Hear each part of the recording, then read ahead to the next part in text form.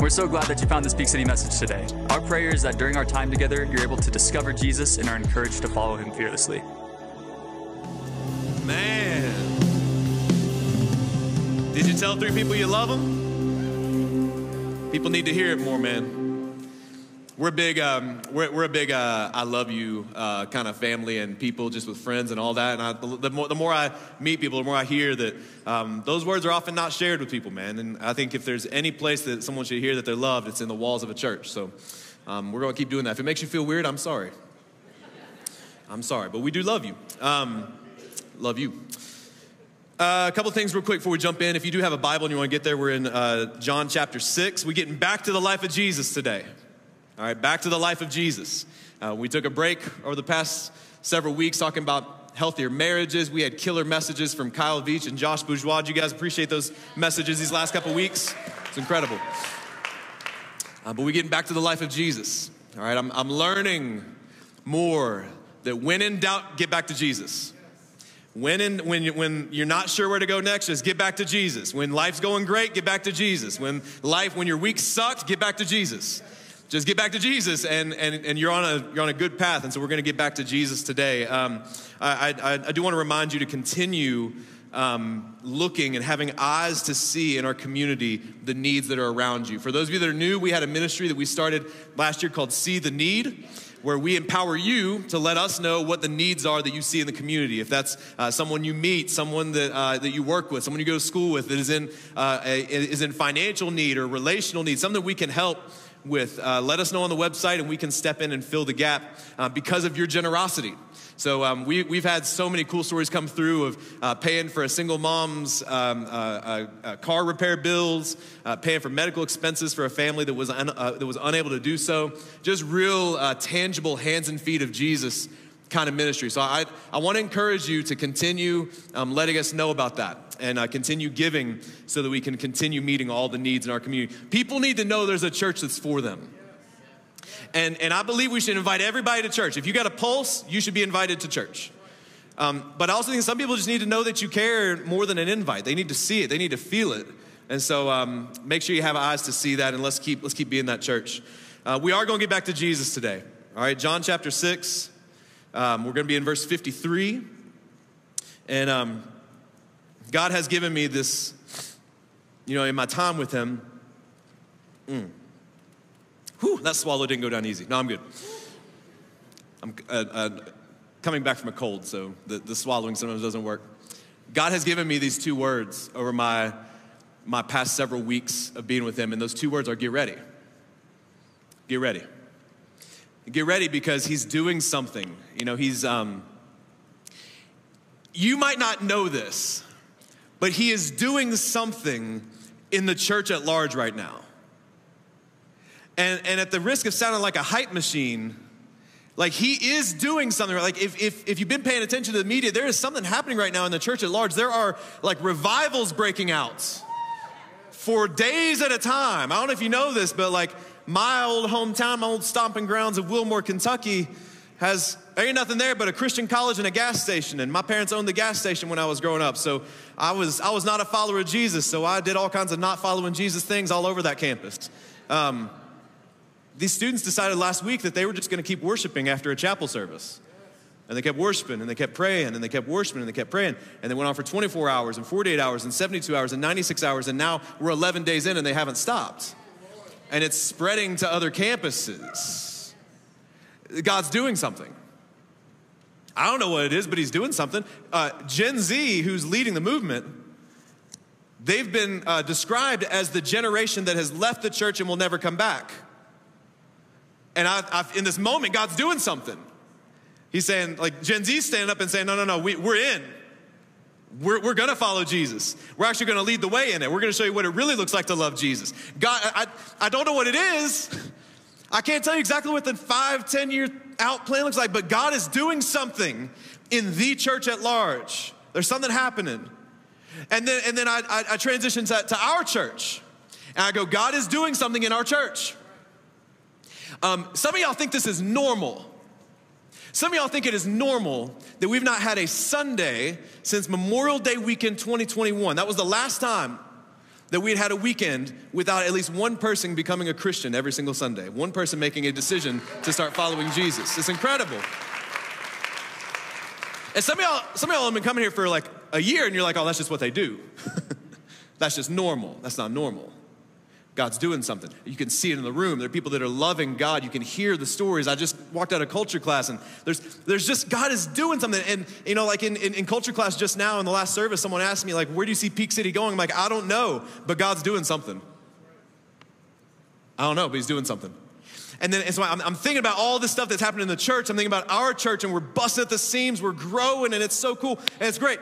And then God started saying, yeah, forget the church for a second. Think about your life, Petey. And he started speaking to me in my quiet moments with him of like, I'm doing something in your life, Petey. I'm developing new disciplines in you. I'm refining parts of your character. I'm giving you what you need to rise up into new levels of leadership. I'm doing something in you. And then he started turning my hearts towards you all. And I started thinking about your stories and what God's been doing in your life. And he started reminding me, God's doing something in your life.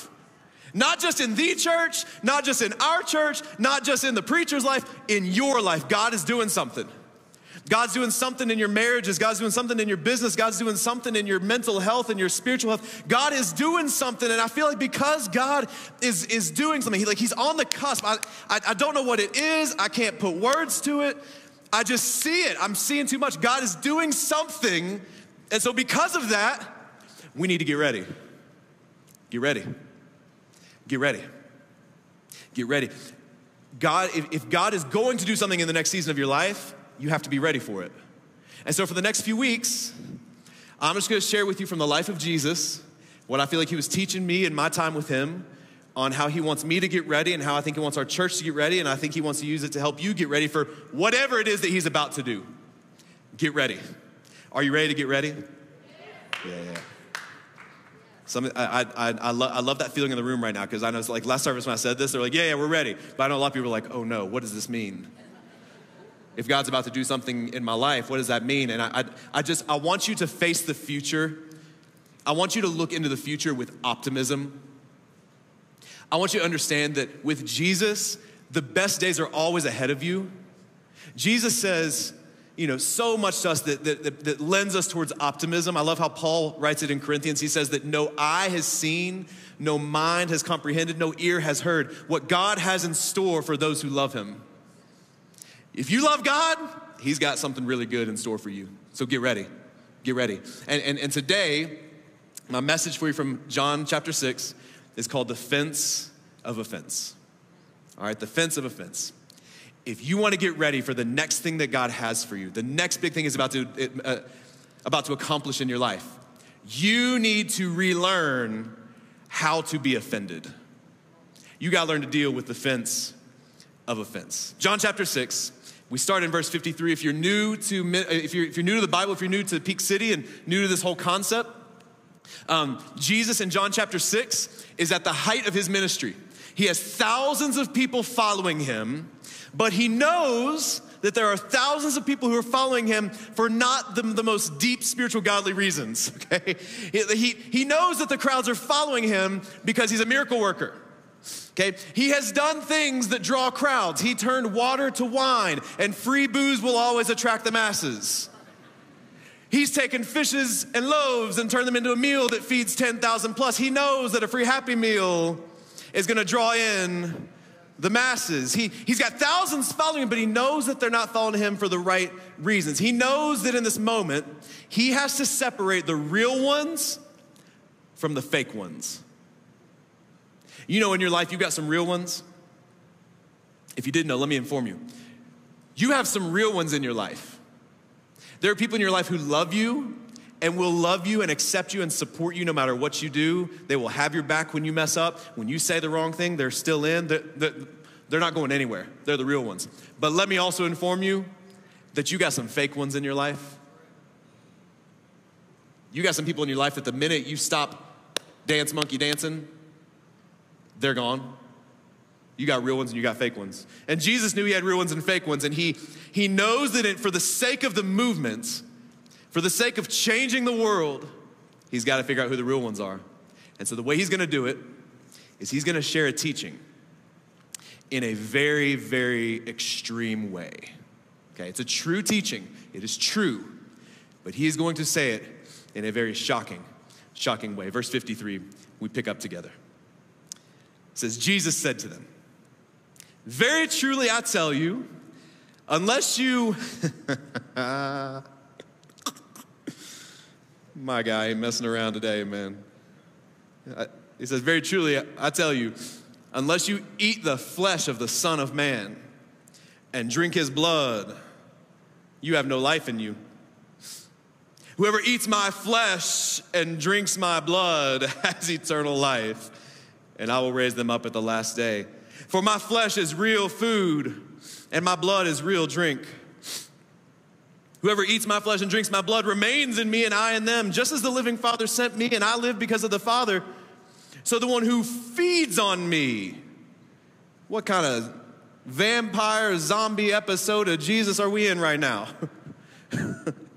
We like in The Last of Us, the Walking Dead Jesus version. This is the bread that came down from heaven. Your ancestors ate manna and died, but whoever feeds on this bread will live forever. And he said this while teaching in the synagogue at Capernaum. He said this while teaching in a very upright, spiritual, buttoned up, wear your Sunday best atmosphere. He says, you want to live forever? You want life to the full, abundant life? Eat my flesh and drink my blood. And everyone would have looked at him and went, huh? What are we talking about here? Like, this is not a crowd pleaser. This is not, and it's so strange because, like, he said basically the same thing a few verses earlier. If you look in chapter 6, he said the same thing just in a much more like Hallmark card way. He said, I am the bread of life. Anyone who comes to me will never hunger again. That's it, Jesus. That's the line. That's the marketing campaign. It ain't eat my flesh and drink my blood. Right? But he's saying the same thing. And you need to understand, what he's saying is true. What he's saying is true. You must, if you want to experience life to the full, the good life that God has prepared for you, if you want to walk in abundant life, I'm not talking about just a ticket to heaven and your eternity's good. That's part of it. I'm talking about eternal life that starts right now, and it's the best life you could ever imagine, life with Jesus. It starts when you put your trust and your faith in the sacrifice that Jesus made for you on the cross. It starts when you say, what Jesus did when he stretched his arms out for me and he forgave me of my sins and he sacrificed his flesh and his blood for me, that is the source of my life. It is my sustenance. It's the thing that keeps me going. My whole life, I operate from a place of grace. That's the beginning of eternal life starting right here, right now. What he says is true. But did he have to say it that way? It's like, come on, man, give us a break, right? It's not what you said, it's how you said it. We're trying to work on this with my daughter right now, my 6-year-old daughter. And we got this sweet little baby girl named Tatum. She got cheeks, just like big old cheeks, just big old, beautiful, luscious cheeks. And she's sweet as could be, but she is getting sassy. She's getting like princess. And it's not like good princess, it's like evil princess, you know? And we're trying to say like, hey, it's not what you say, it's like how you say it. So the other day, she needed a drink. And she wanted to get a drink, but we didn't have any milk. And so instead of just saying, hey, Mom, we're out of milk, could you get me a glass of water? Because I'm thirsty. She goes, Mom, we don't even have any milk. I'm like, girl, who are you? And what planet did you come from, you little entitled girl? It's not what you said, it's how you said it. Like if you want to achieve your desired outcome, right? The desired outcome would be give me a drink. You got to say it more. Jesus, if your desired outcome is thousands of people following you, if your desired outcome is people in mass giving their lives to you, then you got to say things a little bit more palatable. You got to change the way you say this because this is a really hard, extreme thing you have said. And in fact, the disciples tell him as much. They say this to themselves in verse 60. It says, on hearing it, many of his disciples said, this is a hard teaching. This is a hard teaching. Who can accept it? Jesus. This is tough. You've said something that does not sit well with us. And aware that his disciples were grumbling about this, Jesus said to them, does this, here's the key word, offend you? Does this offend you? Well, then what if you see the Son of Man ascend to where he was before? What if you see me ascend back to heaven and I'll show you for real that I'm God in the flesh? Would that change things? Would you still be offended? See, the Spirit gives life, the flesh counts for nothing. And these words I've spoken to you, they are full of spirit and life. He says, I said what I said, and I said it the way I said it. And the way I said it is exactly the way that you need to hear it. You need to be offended. I said what I said. And yet there are some of you who still do not believe. For Jesus had known from the beginning which of them did not believe and who would betray him. He knew who the real ones were and who the fake ones weren't. And so he went on to say, this is why I told you that no one can come to me unless the Father has enabled them. He says, I'm going to separate the real ones from the fake ones. I'm going to say something that's true, and I know that it's going to offend you. It's going to offend you. See, what I've learned with God in 20 years of following him, and I didn't grow up in church, I didn't grow up with ambitions to be a pastor, none of that. But when I started following him 20 years ago at the age of 17, I learned very quickly something that is, I think it bears us sitting in for a bit. And that is that God has absolutely no problem offending you. We live in a culture right now where the only version of God we accept is the version that sits well with us. The only teachings we follow and embrace are the teachings that actually fit into our ideological box. But I'm telling you right now, God does not care to. In fact, he knows he has to. If he's gonna grow you, if he's gonna change you, he has to offend you. He has no problem saying something in a way that is extreme that will get under your skin and offend you. And what I've learned is that not only will God allow you to be offended, it's just part of the journey. What I've learned is that he also allows, when that happens, he allows the enemy, and I believe is the enemy, the devil himself, to step into your life, and when you are offended, the enemy will build a fence of offense in your life, okay? It usually starts with something simple. Coworker says something to you that you don't like. Stupid Susie, stupid Todd, what are they doing? You know, they don't know anything. And you get mad at them. A boss gives you feedback that you don't like. How dare they? They don't know what it's like to be at this level of the organization. How dare they? And you get offended. A classmate, you know, gossips about you. Something happens and you get offended by someone. And so it's cool, it happens. But what the devil will do is he'll put a fence up in your life and you will keep that person a little bit further away. It's not that you won't ever talk to him again, but like the devil will put a fence up, a fence of offense, and it's gonna keep you protected, right? It's a good thing. But then it happens in other areas of your life. So like most recently, I could tell you in January, when we went through our marriage series together, I saw it happening in marriages, that there was a fence of offense that gets built even with the person that you say I do to. They say something, they do something, they side with their parents. I'm reading your mail right now. Or they do something really, really difficult that breaks trust, right? And so it's an offense, it's real.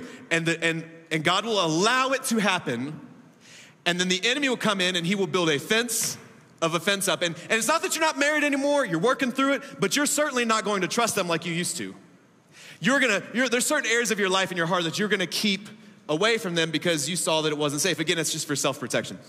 But then what's crazy, the craziest part that most people struggle to deal with is that not only does it happen in your co-working relationships, your neighbors, your classmates, not only does it happen with your family and the people you love, then God starts allowing you to get offended by him and by the church.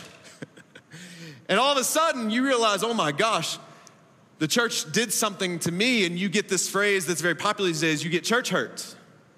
And you were offended. You were in a small group and someone didn't vote the same way you did, and they were very passionate about telling you that they do not agree with how you voted. You get into a serving opportunity and you get feedback on something that you did for free because you're a volunteer. And you're like, how dare they? I get up here and say something that doesn't sit with you. And all of a sudden I'm the bad guy and I've offended you and we've never even talked about it. But then sometimes it's God Sometimes God, like you learn God's position on something. You learn his heart on sexuality or abortion or name your hot button topic, and you don't like how it sits with you. And so what you do is not that you're gonna walk away from faith. It's not that you're gonna stop going to church, but you allow the enemy to build a fence of offense in your life. And so you just keep people at a distance. You keep God at a little bit of a distance. You don't allow him to have access to every area of your life. And again, this is just for protection, right? Like sometimes fences are great. My wife and I, we were, a couple weeks ago, we were up in the mountains celebrating our 16-year wedding anniversary. We celebrate every year, not just 5, 10, 15, 20. We believe every single year that you can stay in love and married is worth celebrating. And we're gonna keep doing it. So we're up in the mountains, a couple nights away from the kids. Oh, blessed Lord. Thank you, Jesus.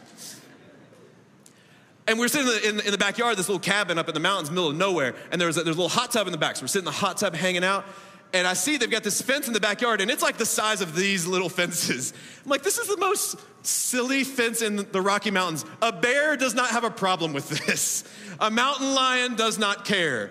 But it did protect us from one thing, because we're sitting there in the hot tub, and all of a sudden my wife goes, Petey, look, there's a fox. And this little fox darting through the woods behind us. And my first thought was, do foxes eat people? I was like, I don't know, man. I don't trust this wildlife out here, man. We got foxes just running around all over the place in Kentucky, man. Foxes everywhere. I didn't know if they ate people. So at that point, I was very thankful for the little fence that blocked the fox from coming and eating us while we were in the hot tub, right? It's for your self-protection. Here's the deal. There are some things in your life where there's some areas of your life and some relationships where you do need healthy boundaries. I know that's like healthy boundaries, it's like the most popular phrase with the current generations that are becoming wise to counseling, right? You need healthy boundaries to eliminate toxic people from your life, right? All that's good, not saying you don't need healthy boundaries. What I am saying though, and what I believe God sent me here to tell you, is that when it comes to the fences that you allow to be built in your life, you need to be careful. You need to be careful about how you respond when you are offended. You need to be careful about setting up boundaries to block out people who have wronged you. You need to be very, very, very careful about the fences that you have allowed to exist in your life, because here's the truth that nobody wants to hear, but is absolutely true, especially for the follower of Jesus, who all of your sins have been forgiven because of God. There's no one who could be offended more than Jesus, and yet he still stretched his arms out to die for you. Right? Nobody wants to hear this, but it's absolutely true. Not everyone who offends you is toxic. Scott, I knew you'd be the only man going with me on this. I was counting on you. Not everybody who says the wrong thing to you is toxic. Not everyone who has wronged you needs to be pushed out of your life. Foxes don't eat people. The fence doesn't actually help you in every instance. And in fact, what I'm learning more, again, this is what I'm sharing with you, what God is processing with me. What I'm learning more and more is that when I allow the devil to put a fence of offense up in my life when someone wrongs me, that really what's happening, depending on how I handle this, really what's happening is the devil is just trying to make my life smaller. The devil, the thief, the accuser, he seeks to steal, kill, and destroy your life. And that sounds like a massive event, when really what I'm learning is that it's just little by little, he makes your life smaller. And he just chokes out your life little by little. You see what I'm learning? Again, I want to share my heart with you. I want to share, just kind of peel back the curtain on my life and how God is teaching me in this. What I learned is that when I get offended, and the fence of offense goes up in my life, and I block somebody out, and it happens gradually. But what happens is, if I don't deal with it right, the fence gets closer. And I move the fence a little closer, and I block more people out. See, like in church world, it's easy, because like on this side of the fence, you got like keyboard warriors, people who love sending emails. And man, one day we'll have a fun little party when we've gotten enough years past it and I've been through enough counseling, and I'll share with you all the funny emails. But like I've gotten emails where like, hey, we don't like the way you dress. You dress weird. We don't like the way you preach. You yell too much. We don't like your shoes. I've gotten that one before. We don't think you are professional enough. We don't think you seem like a pastor. You're kind of a joke. That's all real. And what's crazy is what God was convicting me of and teaching me is that I've allowed the way that I handle being offended, I've allowed it to move this fence so close into my life that honestly at this point, guys, I hate opening my inbox. You should never be in a place where you're just nervous to read an email. And let me tell you why it's even crazier. Is because I'm sitting here and the fence is close and I'm nervous when I open my inbox on Monday morning what it's gonna be like, and the fence is close. You know what's crazy about that? Is that we actually don't even have a church with people who really complain anymore. I ran them all off. They call that in the church world a blessed subtraction. Y'all are like the most encouraging congregation I've ever served with. It's amazing. There's not a church in our country that I'd rather be the pastor of. I got notes.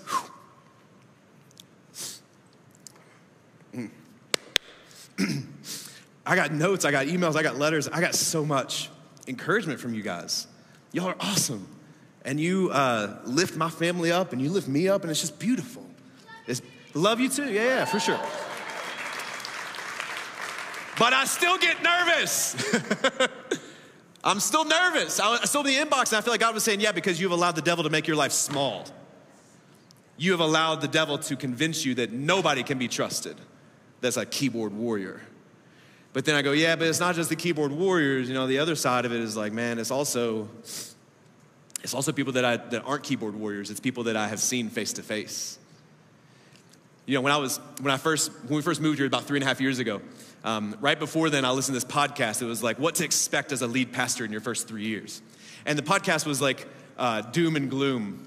It was like, hey, in the first 3 years, it doesn't matter how good it goes, you're gonna see a ton of people leave, ton of turnover, it's just gonna happen. I'm like, all right, so, you know, first couple years, you just see it. Like, so-and-so who was a key volunteer left. So-and-so who said they'd always be with you is gonna leave. All right, I'm expecting year 1, year 2, COVID was crazy. You know, I get it, whatever, but I could just see, like, I was just not trusting anyone. And then year 3 hits. And I'm like, year 3, we launched the building. We're growing like a weed. We're doing the thing, man. People are getting baptized. Jesus is being lifted up. Surely ain't nobody gonna leave this year. And then year 3, which is what I was told is that the hardest year, is when the people who were closest to you at the very beginning start to leave. And I saw it. People who said, no, in the beginning it was, oh, we're gonna love you no matter what. It don't matter what decision you make, we're in. We got you back to the end. And they left, and they left, and they left. And I'm like, all right, my life used to be wide open. And now I'm sitting here like, I don't wanna check my inbox, and I don't trust nobody. And I'm like, oh, and this is why lead pastors always say they struggle with loneliness. I mean, that's why. Because you get offended and you lose the ability to trust people. You're using this fence to protect yourself, right? You get offended and the first thing is get defensive. You gotta protect yourself. I was like, but you know what, that's just church work. That's just church work. But then, about 6 months ago, 6 to 12-ish months ago, I started getting offended and some relationships started breaking down that had nothing to do with church. Some friends I really counted on. Some people that I thought I'd be connected to for the long haul.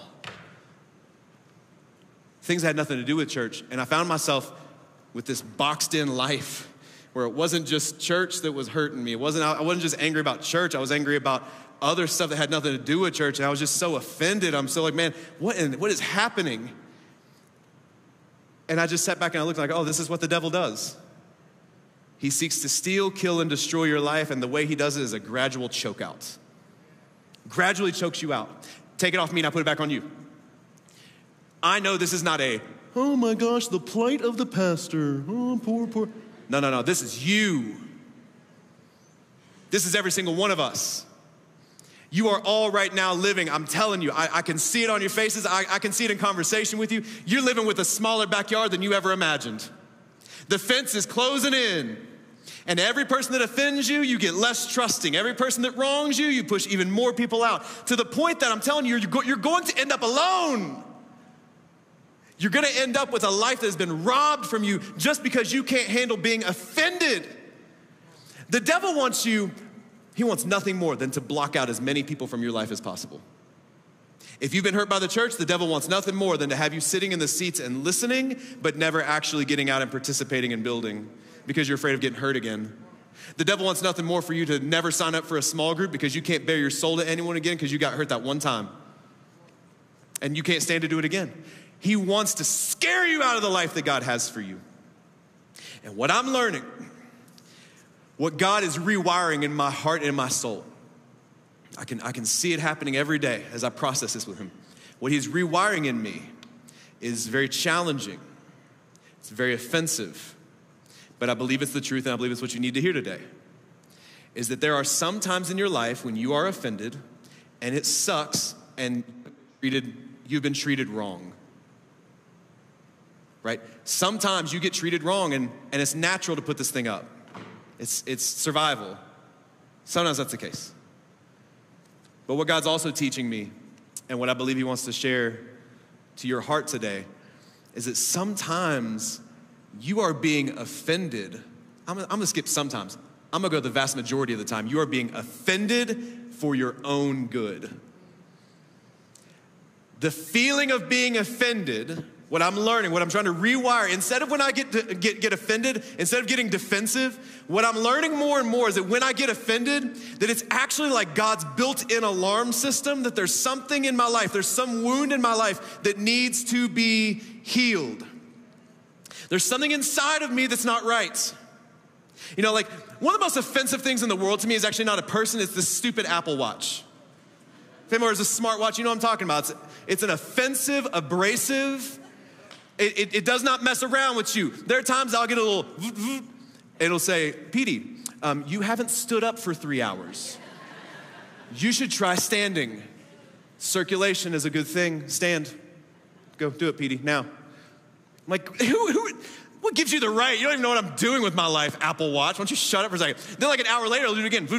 It'll say, hey, we noticed that you haven't come close to closing any of your exercise rings today, especially your move ring.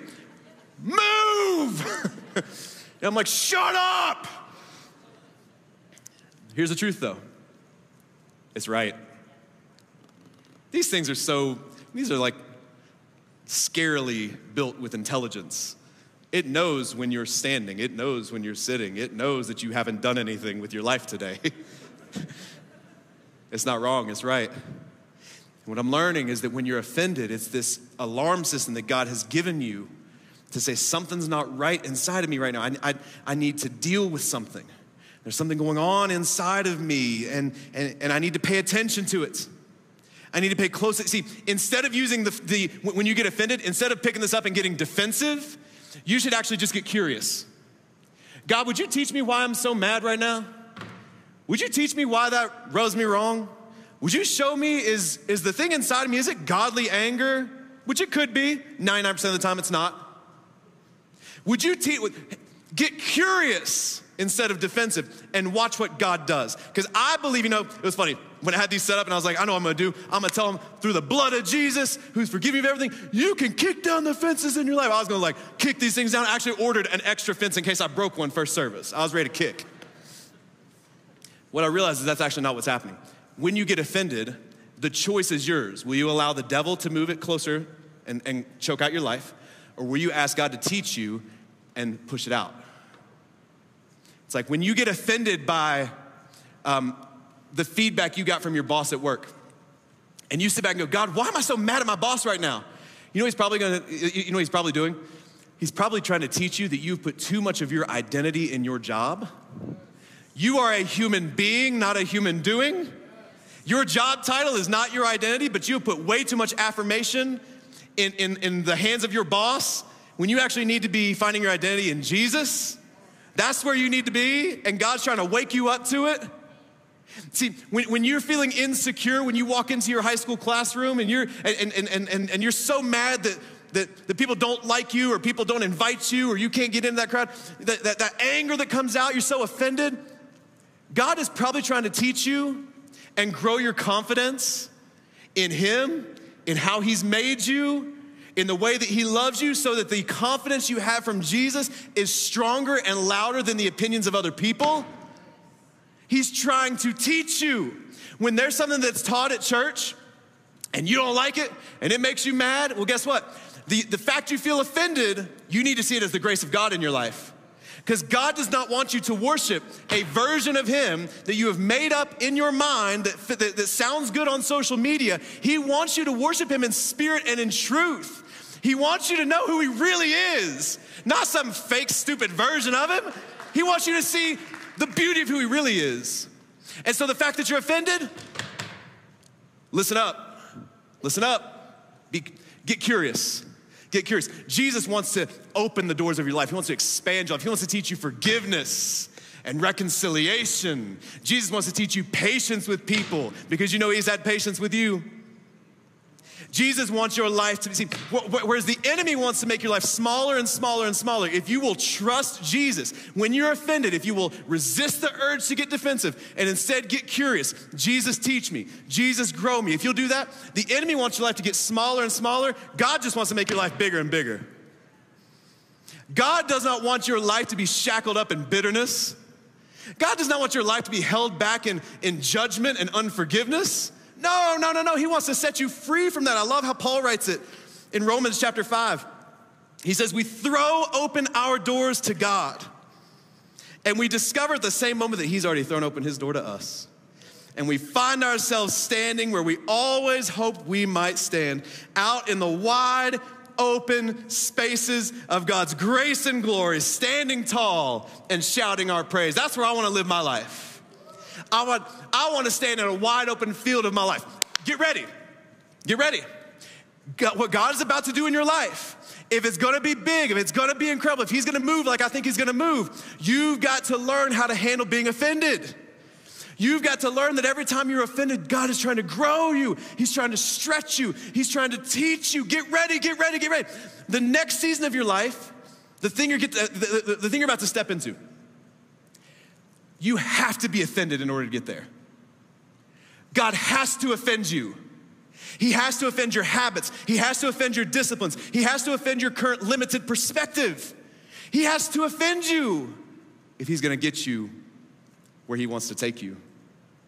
And you know what's funny is like I say that, I can see it in your eyes. We good? I'm gonna keep preaching. I'll just yell. If the mic cuts out, I'll just start yelling, all right? I know that you hear that and you go, man, I want that life. Nobody wants a limited life. Nobody wants the devil to shrink their life. Ain't none of us want to end up with a funeral where nobody's there to celebrate you and to remember you. No, come on. But that's what the devil's after. And if you don't learn how to handle being offended, that's where you're going to end up. Nobody wants that. Everyone wants the big life that God has for them. No eye has seen, no ear has heard, no mind can fully comprehend what God has in store for those who love him. Everybody wants it. But what I know and what Jesus knew is that very few people will travel that path. Very few people will actually fight through being offended and continue to follow Jesus. Very few people will trust him through the offense. And most people will just let the devil keep squeezing out their life. And I know that to be true because you read it in the very next verse. John chapter 6, verse 66, it says, from this time, many of his disciples turned back and they no longer followed him. Can you imagine what that would be like for Jesus? To sit there and say, man, I turned water to wine for you.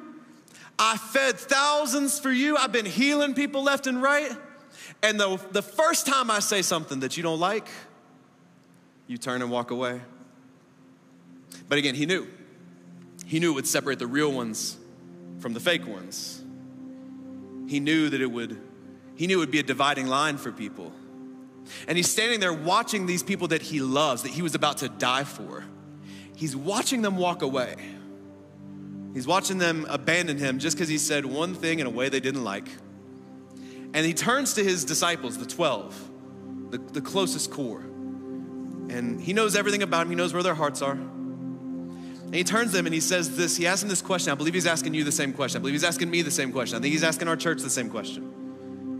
If you're offended, here's the question. You don't want to leave too, do you?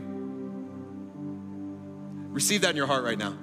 Jesus right now is looking at you. Whatever area of your life you know you need to grow in, whatever area of your life you know that he's calling you to step into that's uncomfortable, whatever aspect of, whatever offense you're thinking of, whatever person you feel like you can't forgive, and you know Jesus is calling you to trust him with it, and most won't. Jesus is looking at you right now, straight into the eye of your soul, and saying, you don't want to leave too, do you? Are you gonna leave when it gets tough? Are you gonna leave when I say something you don't like or I ask you to do something you don't like? You're not gonna leave too, are you? And Peter's response, I believe, and I'm praying will be the response of our church. I'm praying will be my response. So I'm telling you right now, over the past 3 years, I've allowed the fences to move in. I'm committed to what Peter's about to say. That's been my commitment to God. I will not let the devil squeeze out my life. I will not live in bitterness. I will not live in anger. I will not live in resentment towards people who have treated me wrong. I will not do it. I'm committed to letting God do what only he can do. I'm committed to Peter's response. Simon Peter answered him, Lord, to whom shall we go? To whom shall we go? You have the words of eternal life. We have come to believe and to know that you are the Holy One of God. When everyone else is walking away and Jesus says, you gonna leave too? Where would we go? Lord, to whom shall we go? Who else can teach us to forgive like this? Who else can teach us to love like this? Who else can reconcile relationships like this? Lord, to whom would we go to figure out how to navigate the complexities of our soul and the complexities of our emotions? God, to whom would we go? There's no one but you. There's no one who's been able to handle being offended like you, Jesus. When you took on our sin and our shame and you bore it on the cross, Lord, there's nowhere else we could turn. I think that's the response that Jesus wants from you, and I believe that's the response that Jesus wants for our church.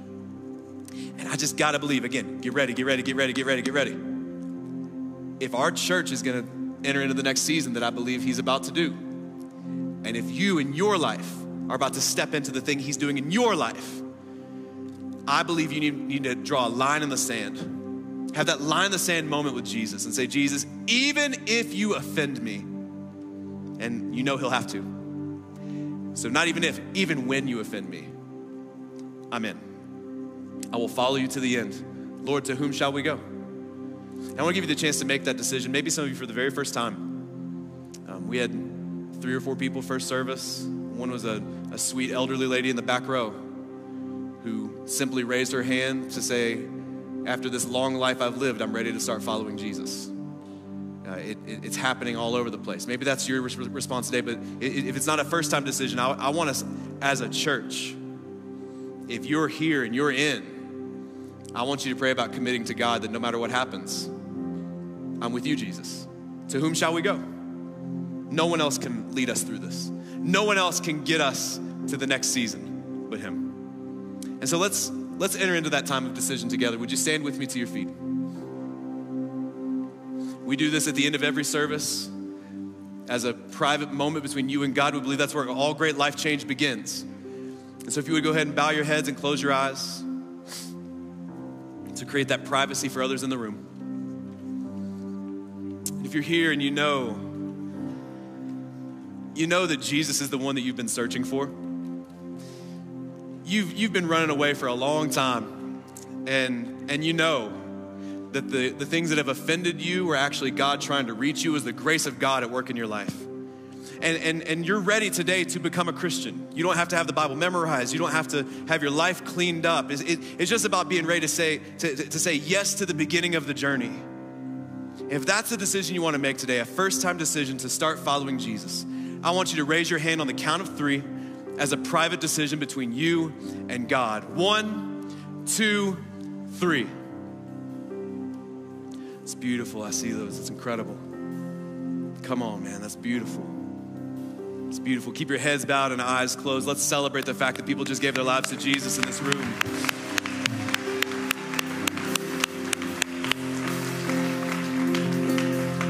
Keep your heads bowed and eyes closed. If you just raised your hand, those brave souls who just did, I hope you understand that you just made the most important decision of your life. You're in the middle of a family that's going to support you through thick and thin. We got your back no matter what.